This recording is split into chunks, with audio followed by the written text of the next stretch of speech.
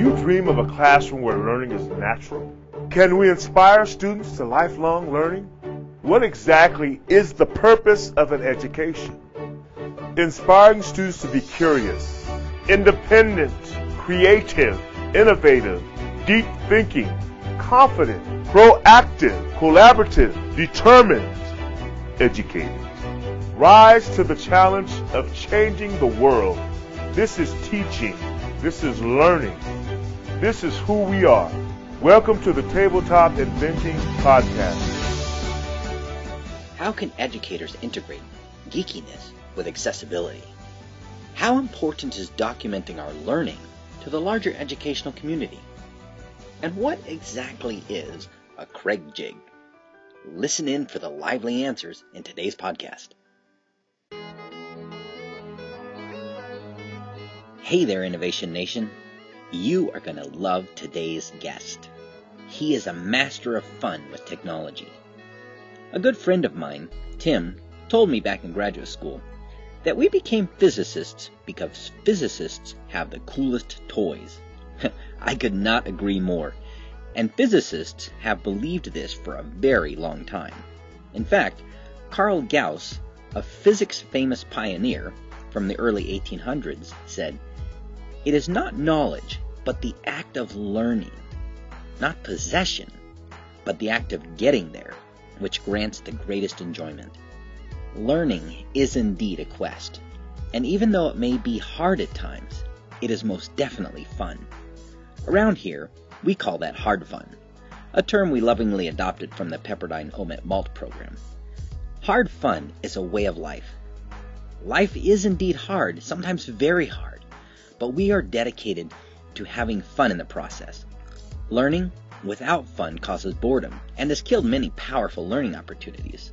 On the other hand, learning without hard work does not engender a strong feeling of accomplishment or excitement upon completion. By marrying the two, learning experiences become both profound and deeply satisfying, a recipe for educational ecstasy. Perhaps that imagery is a little more powerful than you are ready to hear today, but I'd like to challenge you to think bigger when it comes to the educational experiences you observe and create. We began asking ourselves here at Tabletop Inventing, what was possible to learn in a few short days? And out of that question grew one of the most fun and challenging experiences we've seen in the education of teenagers. We keep talking about the Inventor's Bootcamp experience because we've seen teenagers face almost insurmountable technical challenges time after time and continue to find enjoyment in the over-the-top difficulty level of the experience. Students keep telling us, it was hard, but really fun. You can find out more about Inventor's Bootcamp by visiting inventingzone.com or by clicking on the Inventor's Bootcamp button on the ttinvent.com website. Today's guest is no stranger to hard fun. Josh Burker is an educational technologist with extensive experience.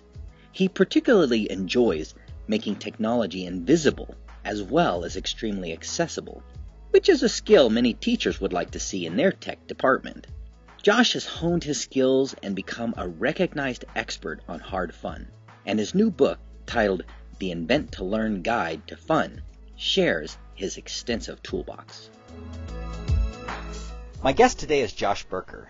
Josh creates super accessible projects that are understandable to all the individuals in the classrooms that he works with. He creates projects that are what he calls remixable, or able to be expanded into other types of projects. And he usually uses items that can be found around the house. Josh, this is a really interesting mix of things. Tell us a little more about how you got into this. Well, I guess it really grows from my interest in trying to combine the elements of both crafting and technology. I grew up around a really crafty mom who was very handy with her hands and sewed and quilted and, was willing to take on teaching me how to use the jigsaw, for example, and so I could cut out shields. as a kid. I was interested in knights. So by trying to combine crafting and technology, I think I'm trying to lower the barrier to entry for people who might be reluctant to get their hands dirty with the technology. They might be happy to jump right in when cardboard is the medium with which we're working. I think that you should have done this stuff when I was a kid. I had a lab under the basement, and I just wanted to build stuff, and cardboard was accessible.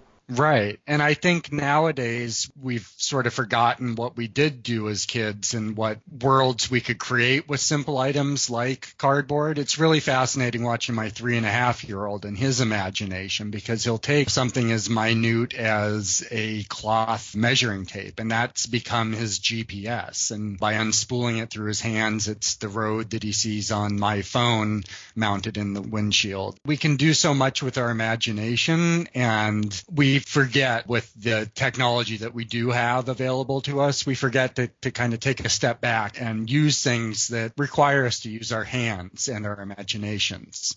How did you get into the technology side? So the craft side, you kind of gave us a little bit of background on that. How did you get into the technology side? The technology side of things, I got my first computer back in 1983 when my cousin's husband approached my parents and told them, you really ought to think about getting an Apple II. At the time, they owned a children's clothing store, and he envisioned them helping it with inventory and payroll and whatnot. And the truth of the matter is it ended up being something that my brothers and I got to play with and use and learn with. And so I always had an interest in computers, and it really fell off in high school. After college, my first job out of college, I ended up inheriting a yearbook class, and the person who took care of the Macintoshes on campus left shortly after I started at the school. So I had to kind of recall what I knew about computers and start in on a really technical side of things. And so for years, I pursued a really technical side of using computers and networking and system administration. So I have a strong background in that, but it's trying to kind of marry the geekiness with approachability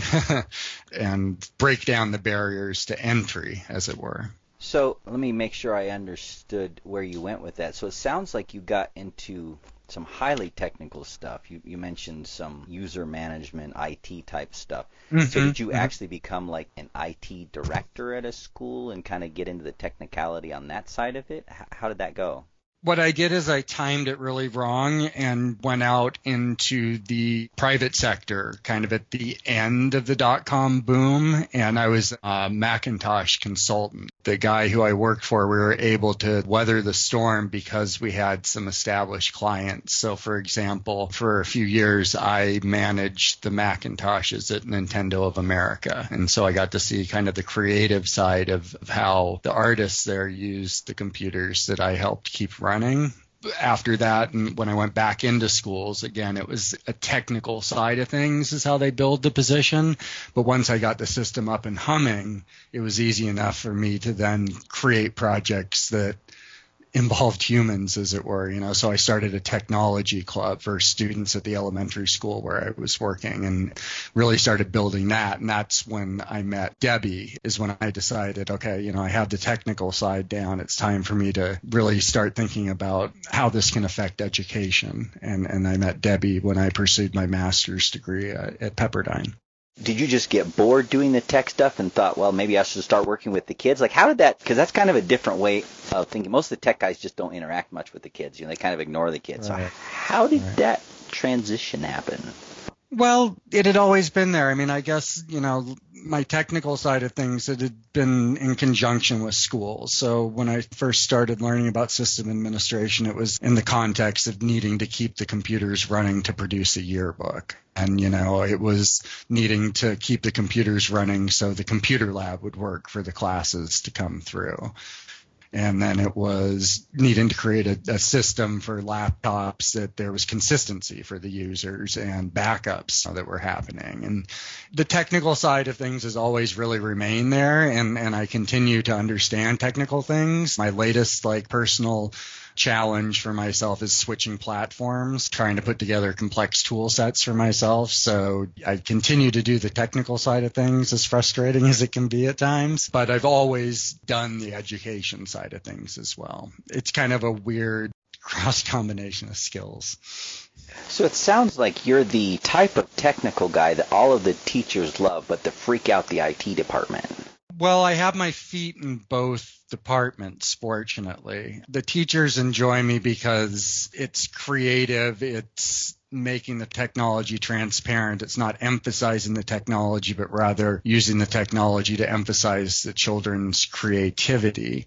But at the same time, it's also creating systems that are reliable and consistent and secure. So it's not like playing one camp against the other. It's having the skills to support both camps. So not being intimately connected on the IT side of a school district in the past, do you have 2 or 3 other people that you work with within the school or within the district, and you all report to like an IT director somewhere, or how does that work? Yeah. When I've been in schools, in a public school setting, I managed a school building. And so it was nice in that the hardware and the software was across the district the same, but then kind of left to the site as to how far one took it. So everyone at each of the schools had a server and they had software to manage the clients and to push software, but I took it a lot farther. So it was scripted and automated and reported. And a lot of what I'm trying to do is make it reliable. And just if I can walk into a situation knowing that we aren't going to trip over the technology because it fails us,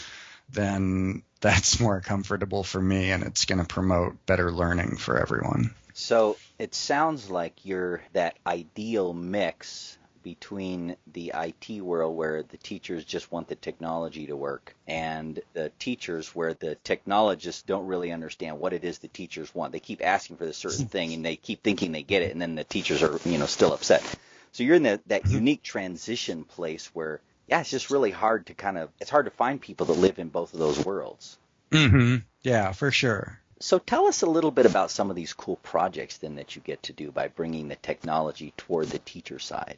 The project that I'm most proud of and kind of want to talk about would be a project that was in a non-traditional education setting, if that's all right. Oh, sure. Yeah, so what happened is last June I was maker in residence at the Westport, Connecticut Library Makerspace, and that meant I got to spend 20 hours over the course of a month just leading impromptu workshops around the makey and programming in Scratch and creating musical instruments out of upcycled materials. It went really well. I think they told me in the end that I had over 200 encounters with people.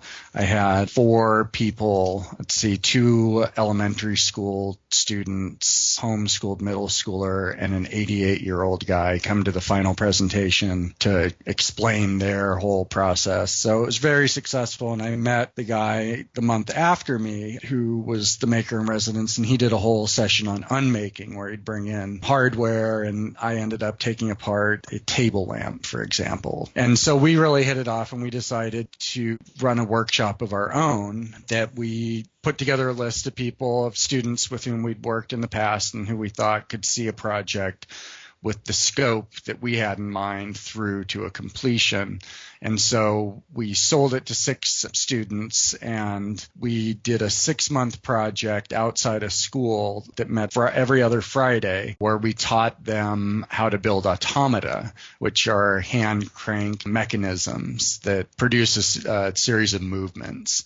So that was a great project because it combined so many different skills that were outside of what you might encounter in a typical classroom, because we weren't in a classroom. We were meeting in my partner's workshop, and we were learning woodworking skills. We were working with 3D modeling and 3D printing and incorporating 3D printed parts in the automata. And the kids all generated the themes around the 6 automata that grew in size to being contained in a frame about 2 feet by 4 feet tall, 2 feet wide by 4 feet tall. And it worked out beautifully. It was hard fun, which I think is always important when you're learning new skills. And we ended up meeting the deadline and being able to exhibit it at the Westport Mini Maker Fair, which, as I understand it, is at this point, the largest mini maker fair in the country. That is very cool. And that took, you said, 6 months? Yeah, that was a 6-month effort. So that's more of what I'm trying to do at this point is come up with workshops where we're afforded the luxury of really examining something deeply. I think 6 months was a bit too deep, and the next workshop I have in mind is going to be a 5-session rocketry workshop where we'll go deep, but it's not going to go on as long. Tell me a little bit about how the kids were involved in this automata project. You mentioned a little bit, but... So Joseph and I taught them through a series of exercises how to build automata. And so if we look at the skills that involved, we started them with cardboard. And that involved learning how to accurately measure and mark your measurements. And then from there, we moved to working with wood and, again, measuring twice, so we're only cutting once, and learning some clever joinery. This guy Joseph's go-to tool is this Craig jig that makes these recessed those are amazing. Screw holes. Yeah, and you can whip together something that's perfectly square, which is nice for a change. I actually used it recently. We have squirrels in my neighborhood, and we do a container garden during the summer, and the squirrels always get into the containers, and we used it to construct a new cage to go around the big container. And I remarked to my wife that using the right techniques and tools results in so fewer swears during a big project like that. So that is so true.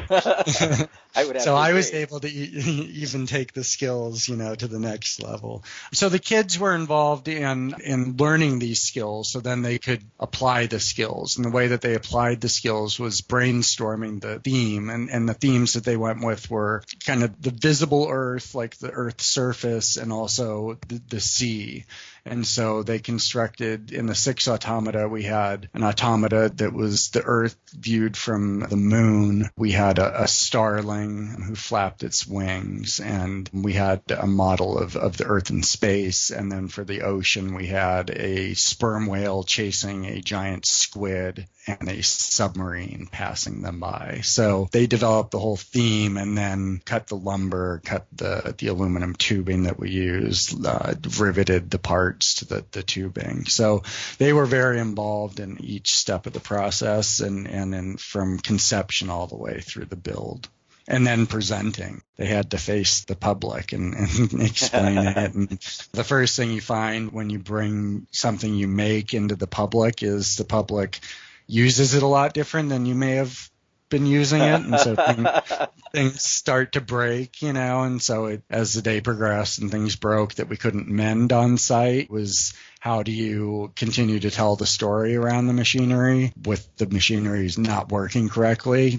How do you punt? So it was a really good process for all of them. So you really, truly are deeply involved, as would be expected from a Pepperdine graduate of was it Malt or OMET when you took it? It was OMET back then, yeah. So you really are a proponent of that. So the kids were deeply involved. They were doing the brainstorming. They were doing the hands-on learning. And you were doing the hard work of standing off to the side and not monkeying with it too much. Yeah. And there was certainly work as the project neared the deadline for their maker fair, and along the way too there's certainly work that as best as you can scaffold it just yet can't be done, and you don't know that until you've worked with the kids for a few months. So there was work that Joseph and I ended up doing, but we were also at the same time able to confidently put a router into a girl's hands and have her help us cut circles, and everyone graduated with 10 fingers from the project. So.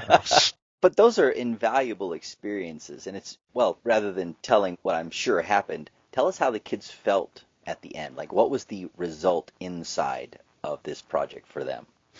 I think they felt really accomplished. I mean, the size of the automata themselves, in the case of the fourth graders, they were mounted nearly a foot up off the floor, so those things stood nearly as tall as they are. And to build something nearly as tall, if not taller than you are, that's complicated and is a piece of machinery, that's a lasting project. They're going to remember that, those 6 months that we worked together for the rest of their life, like I can remember projects that I worked on in my childhood. So they aren't going to go on necessarily to be cabinet makers or 3D designers, but when it comes time in college to build a bookshelf or something, it's not going to collapse on them in the middle of the night, you know. So I think they were surprised at how much beyond their years they were capable of working, that given the guidance and the tools and patience, that they really were able to accomplish something. And I think a huge part of it is time. Like in any school, you aren't afforded 6 months to work on one project. There's definitely a component that we're neglecting in school of time to absorb and to practice and to refine skills.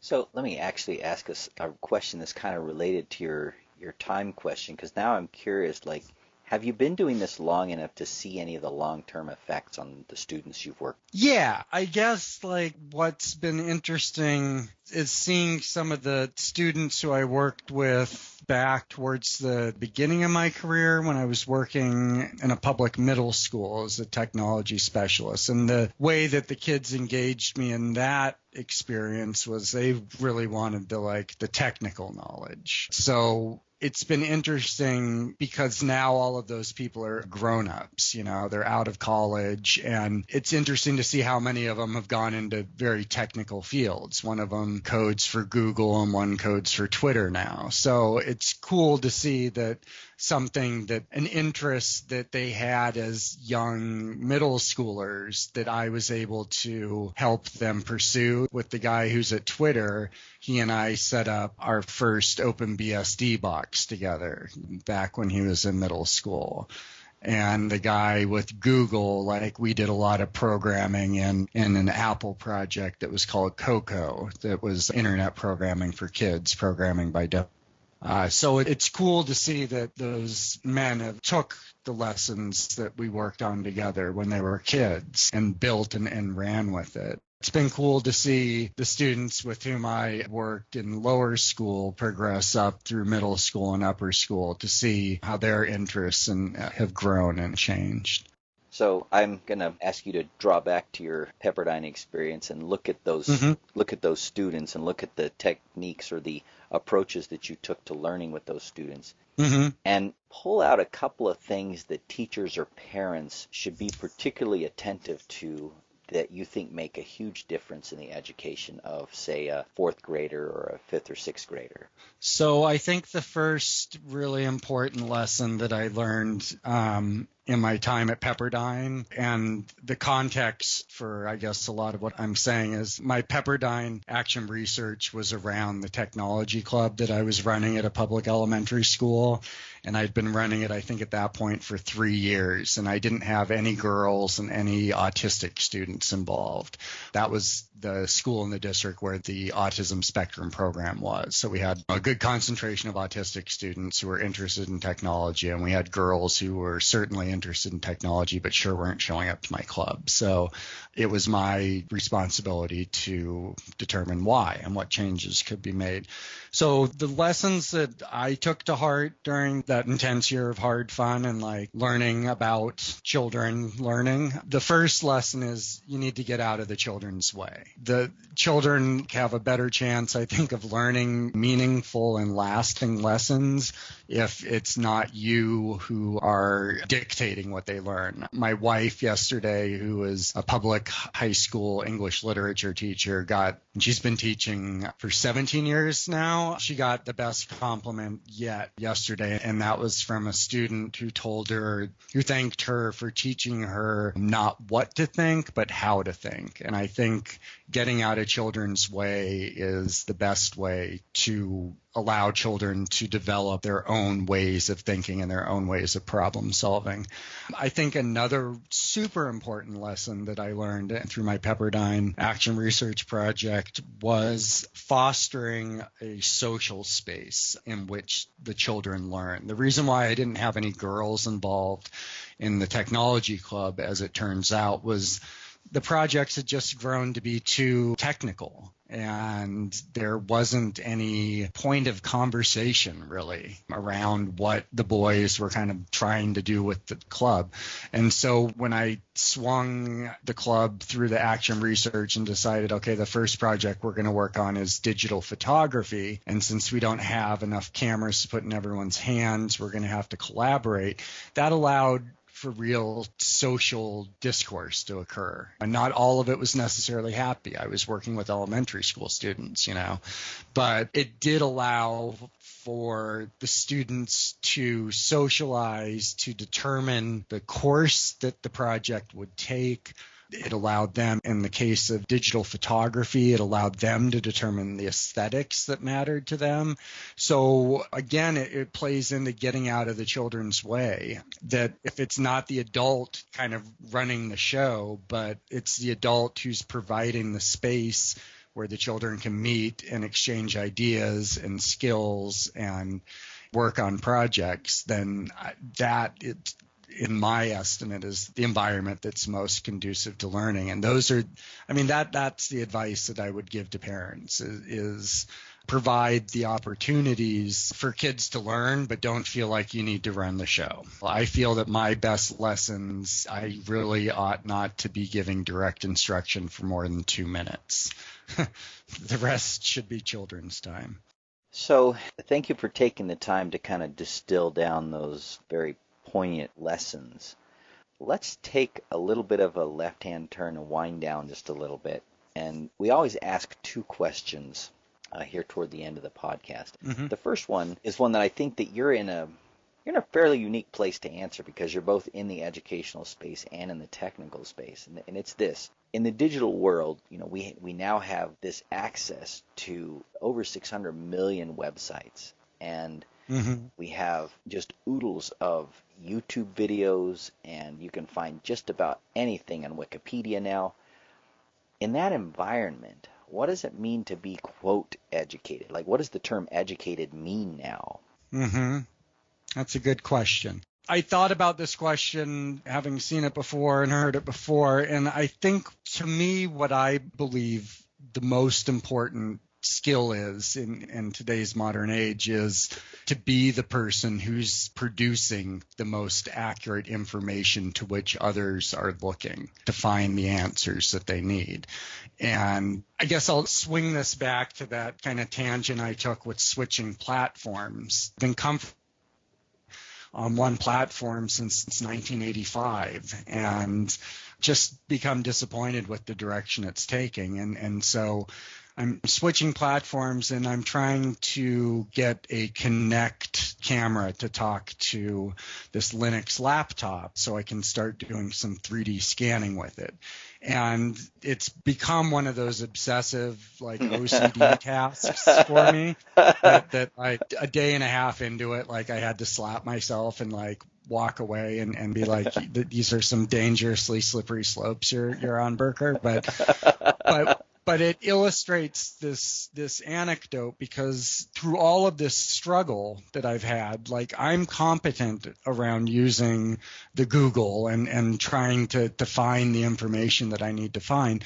But what the document that's mattered most to me in all of this, and the documentation's there, and there does seem to be a certain amount of hoodoo involved in making this all work, but the documentation that matters most to me is this woman's lab notebook that's on the internet. And she just took particularly good notes, and they ended up on the internet. And so I've stepped back from it, and I only allow myself maybe 45 minutes a day to crack at this problem. But she's given me a very good checklist, having exhausted all the other documentation out there that's saying the same thing, and it should work.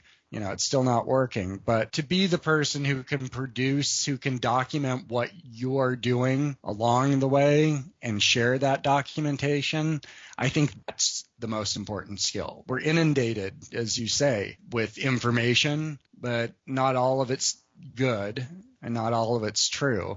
So if you can be a well-educated person who cares enough about knowledge and about what you know that you can accurately document and share it, I think that's the most important skill. Excellent. Well, the last question we ask is the philosophical question. And again, I think you're just in this beautiful place to answer this, and that is, what is the purpose of an education? I mean, as you look at your experience in educating kids and also being in the IT world and now seeing some of your students go on from these experiences that you created for them along the way, what is the purpose of that education? I think the purpose of a good education is to create in oneself the quest to keep asking questions. So if you're constantly seeking new knowledge instead of just sort of riding the wave that you're comfortable on, I think you're a well-educated person. Wow. That's what I see. I completely agree. Yeah, a burning question will take you many more places than a short answer. Mm-hmm. That's amazing. Mm-hmm. Thank you so much for distilling it down that clearly. Thank you. Thank you. Well, as we wrap up here, we always like to give our audience an opportunity to connect with you. What's the best way for them to find you on the internet or look you up? Okay, so the best way, if you want to try and engage me, would be through Twitter, and that's at Josh, JoshBurker, at Josh Burker. And I also have a blog, which is joshburker.blogspot.com, where I showcase a lot of these projects that I try out in classrooms and in workshops and at home with my 3.5-year-old. And if you're interested too, I have a book coming out through CMK Press. I believe it launches May 11th, next Monday. It's called The Invent to Learn Guide to Fun, and you can find it on Amazon, and it has 13 fun projects that are totally remixable and get you learning about circuitry and open-ended projects like making music and programming art and all sorts of fun. Excellent. I was hoping you would mention that. Debbie said you were coming out with that book, and that we love what CMK Press puts out, and this is certainly another home run in our opinion. So, well, thank you. We will link that up on the website so that people can link straight there. And thank you so much for taking some time to talk to us about what's behind the curtain for a good educator. Well, thank you so much for taking the time to allow me to share my ideas. If you've been enjoying the conversations and insights here on the podcast, share it with a friend. Great ideas demand to be shared. You can also help fellow parents and educators by subscribing to the Tabletop Inventing Podcast in iTunes, leaving a rating, and writing a review. If you use Android, subscribe, leave us a rating, and write a review in Stitcher. Links to subscribe can be found at www.ttinvent.com/podcast. Contact us, and we'll think through the comments and answer your questions here in the podcast. And be sure to let us know if you'd like a shout-out or to remain anonymous. You can share your comments and questions at www.ttinvent.com/podcast or by emailing us at podcast@ttinvent.com. Let's discuss your thoughts and questions. Join us again next time when we will again seek to answer the question, what is the purpose of an education? And as educators, how do we awaken the inventor in each of our students?